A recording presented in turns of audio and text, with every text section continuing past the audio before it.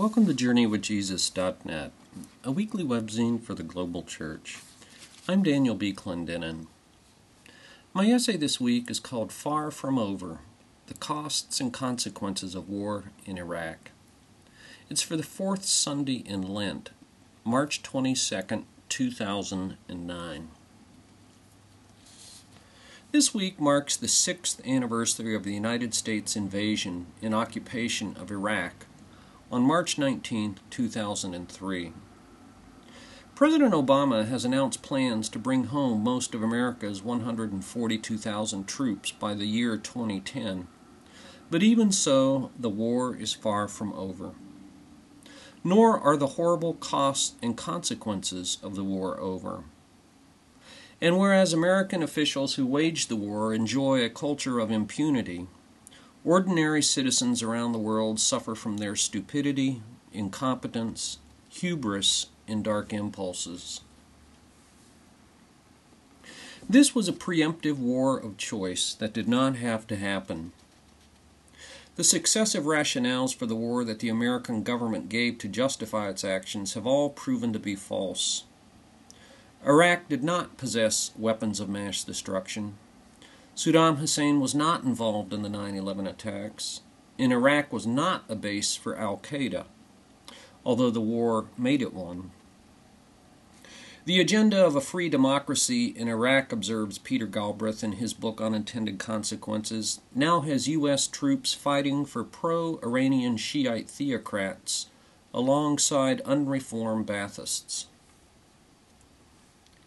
The human costs of the war have been appalling. Death, mutilation, maiming, and injuries destroy not only bodies but also human hearts, minds, lives, and spirits. As of March 3, 2009, there were 4,572 coalition deaths in Iraq, 4,255 of whom were Americans. At least 31,089 Americans have been wounded in Iraq, and with the Walter Reed scandal, we now know just how badly our government failed these families. In Afghanistan, there have been 1,082 coalition deaths, 655 of whom were American. At least 2,701 personnel from America have been wounded in Afghanistan. The human devastation among Iraqis is far worse. The Iraq Body Count Project has documented a minimum of 90,000 civilian deaths in Iraq. Some studies estimate that figure at more than 1 million. 2 million Iraqis have fled their country for Syria and Jordan, and another 2 million have been displaced from their homes inside the country. The army and police are highly sectarian. There are few mixed neighborhoods anymore. It's entirely possible that irreconcilable differences among Sunnis, Shiites, and Kurds will prevent anything like a unified state. Many experts believe these sects are merely biding their time until the next civil war. So far, the United States has spent or approved $800 billion for the Iraq War. The final cost will be far higher, as Joseph Stiglitz and Linda Bilm show in their book, The $3 Trillion War. That $800 billion has not been paid either, but in effect charged to the credit cards of American children. What might the world look like today if the United States, in a preemptive and unilateral decision, purely from motives of self-interest and international security, had invested that $800 billion in the Muslim world for health care and hospitals, schools and electricity, micro-enterprise and cultural institutions, or spent the money on our own citizens to help those with no health insurance, to fund Social Security, develop new sources of renewable energy, invest in schools and education, or retrain workers displaced by a fiercely competitive global economy. In addition to the human and economic costs, the Iraq War has also cost dearly in numerous geopolitical ways. We've alienated ourselves from our friends, militarized international diplomacy, and enraged our enemies. Abu Ghraib, Guantanamo, Haditha, renditions, no-bid reconstruction contracts, corruption, overpayments, and domestic wiretaps, all these have undermined the credibility of our government to human rights, rule of law, and democracy. The Iraq War has destabilized the greater Middle East region and supported the jihadist view of history that America wants to occupy, control, or destroy their countries. War critics have been harassed and caricatured as unpatriotic. And we've believed dangerous misconceptions about American exceptionalism. Whereas Iraq did not have weapons of mass destruction, North Korea, Iran, and Pakistan have grown as genuine nuclear threats since we invaded Iraq. The attempt to marginalize Iran has made its influence in Iraq stronger than it has been in 400 years, says Peter Galbraith. Syria is now more bold, not more threatened, and Israel is less rather than more secure. Turkey has been transformed from one of America's biggest supporters into a nation of virulent anti-Americanism. And the shock and awe of American superiority reveal gross failures of intelligence, planning, and politics. There's now a widespread consensus, based upon the meticulous research of Philip Sands, the torture team, and Jane Mayer, the dark side, that the United States committed war crimes in Iraq and Afghanistan when our highest officials legalized torture as public policy.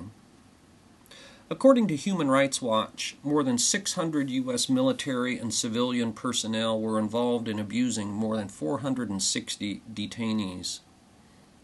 What the public has seen and heard about Guantanamo and Abu Ghraib is only the tip of the iceberg. Major General Antonio Taguba, a 34-year military veteran before he was forced to retire, wrote the Army's 2004 internal report on detainee abuse at the Abu Ghraib prison.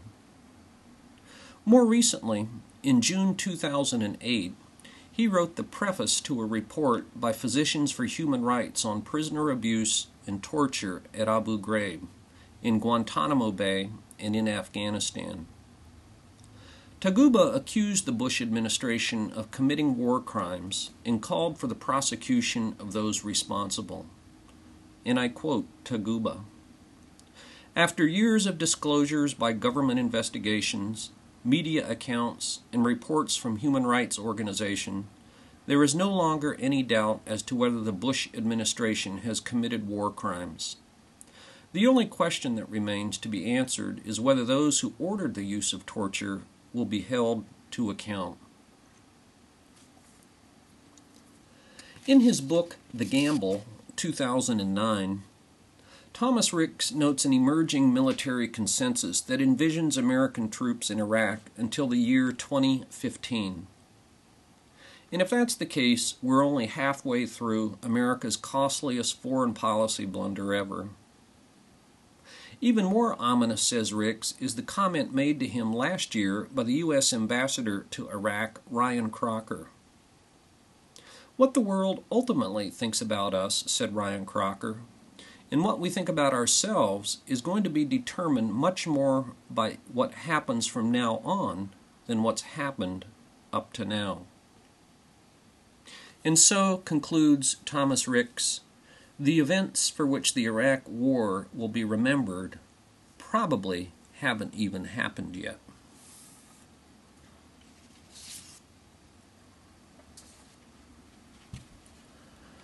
For books this week, I review William Paul Young, in collaboration with Wayne Jacobson and Brad Cummings.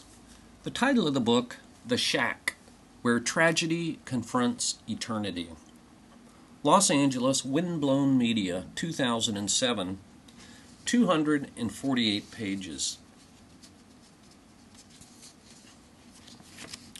Paul Young's prose might not compare favorably with John Updike. His theology might pale next to John Calvin. But he's a wise enough man never to make such a claim, and even more, not even to care. Paul Young has written a book that has deeply touched millions of readers. I read The Shack as much for the author's personal story as for his fictional novel. Paul Young, born 1955, epitomizes the accidental author. He had always written stories, songs, and poems for his family and friends, but he had never published anything. He never intended to publish anything, and least of all did he have any intention of publishing The Shack. He wrote the book in 4 months while riding a commuter train to work. As was his custom, he printed about 15 copies at the local Kinko's for friends and family. They, in turn, urged him to publish it. Rejected by 26 publishers, Young and 2 friends, both of whom were former pastors, borrowed $15,000 and created Windblown Media. They published their one and only title in May 2007 and promptly sold 11,000 copies out of their garage in 4 months. A year later, Hachette Book Group USA, a large mainstream publisher, partnered with Windblown. According to Nielsen, The Shack was the top-selling fiction and audiobook in America in 2008. Today, there are 5.5 million copies in print, with plans for translations into 35 languages, and, as you might imagine, rumbles about a movie version. On his website, Paul Young describes being born in Alberta, Canada, then living with his missionary parents in the highlands of Netherlands, New Guinea, among the Dani, a technologically Stone Age tribal people. Those people, he says, became my family, and as the first white child and outsider who ever spoke their language. Boarding school began when he was 6, and by the time he graduated, he had attended 13 schools. Young graduated from Warner Pacific College in Portland, Oregon, bounced around in a variety of odd jobs, and describes himself as, quote, a very simple guy. I have 1 wife, 6 kids, 2 daughters-in-law, and 2 grandkids on the way. I work as a general manager, janitor, and inside sales guy for a friend who owns a small manufacturer rep company in Milwaukie, Oregon. I live in a small rented house in Gresham, Oregon. Sexual abuse as a child, and then a brief affair as an adult, provoked a life crisis for Young at the age of 38. 15 years later, says Young, he has finally learned to trust the lavish love of God. The Shack in Young's novel was the place of a horrible family tragedy. More broadly, it's a metaphor for your place of shame. Quote, the icon of your deepest pain, the place of your nightmares, or center of pain, end quote. In an interview, Young describes the Shack as, quote, the place we build to hide all our crap. The novel begins with a mysterious note from God who invites Mac, the main character, back to the Shack. And so the Shack is also a place of healing, for God meets us in the middle of our mess. Indeed, the Shack is located near a town called Joseph, which name, of course, evokes Genesis 50, verse 20. In the story of Joseph, you meant it for evil, but God intended it for good. What Young has written is really a doctrine of God as it relates to the problem of evil, only in story form. His literary devices have earned him the ire of many gatekeepers. The Trinitarian God who welcomes him back to the Shack is El Uzia, a large, beaming African-American woman. a small, distinctly Asian woman named Sarayu who collects tears, and then a Middle Eastern man dressed like a laborer. Father, Son, and Spirit. Mac discovers that God is not like he thought. He's not the product of his projections or the neat formulas of religion. He's perfectly good. He intends to heal and not humiliate us. Mac learns to trust him fully and believe that he is near regardless of his emotions. Institutional religion, in particular, with its hierarchies and authoritarianism, along with politics and economics, are what Jung calls, quote, the trinity of terrors that ravages the earth, end quote. In this formulation, reconciling relationships are far more important than religious rules. And true to his story, in real life, Paul Jung does not attend or belong to any religious organization. The Shack isn't great literature, but it's worth reading as a fresh take on what Christians claim is good news. The Shack, Where Tragedy Confronts Eternity, by William Paul Young.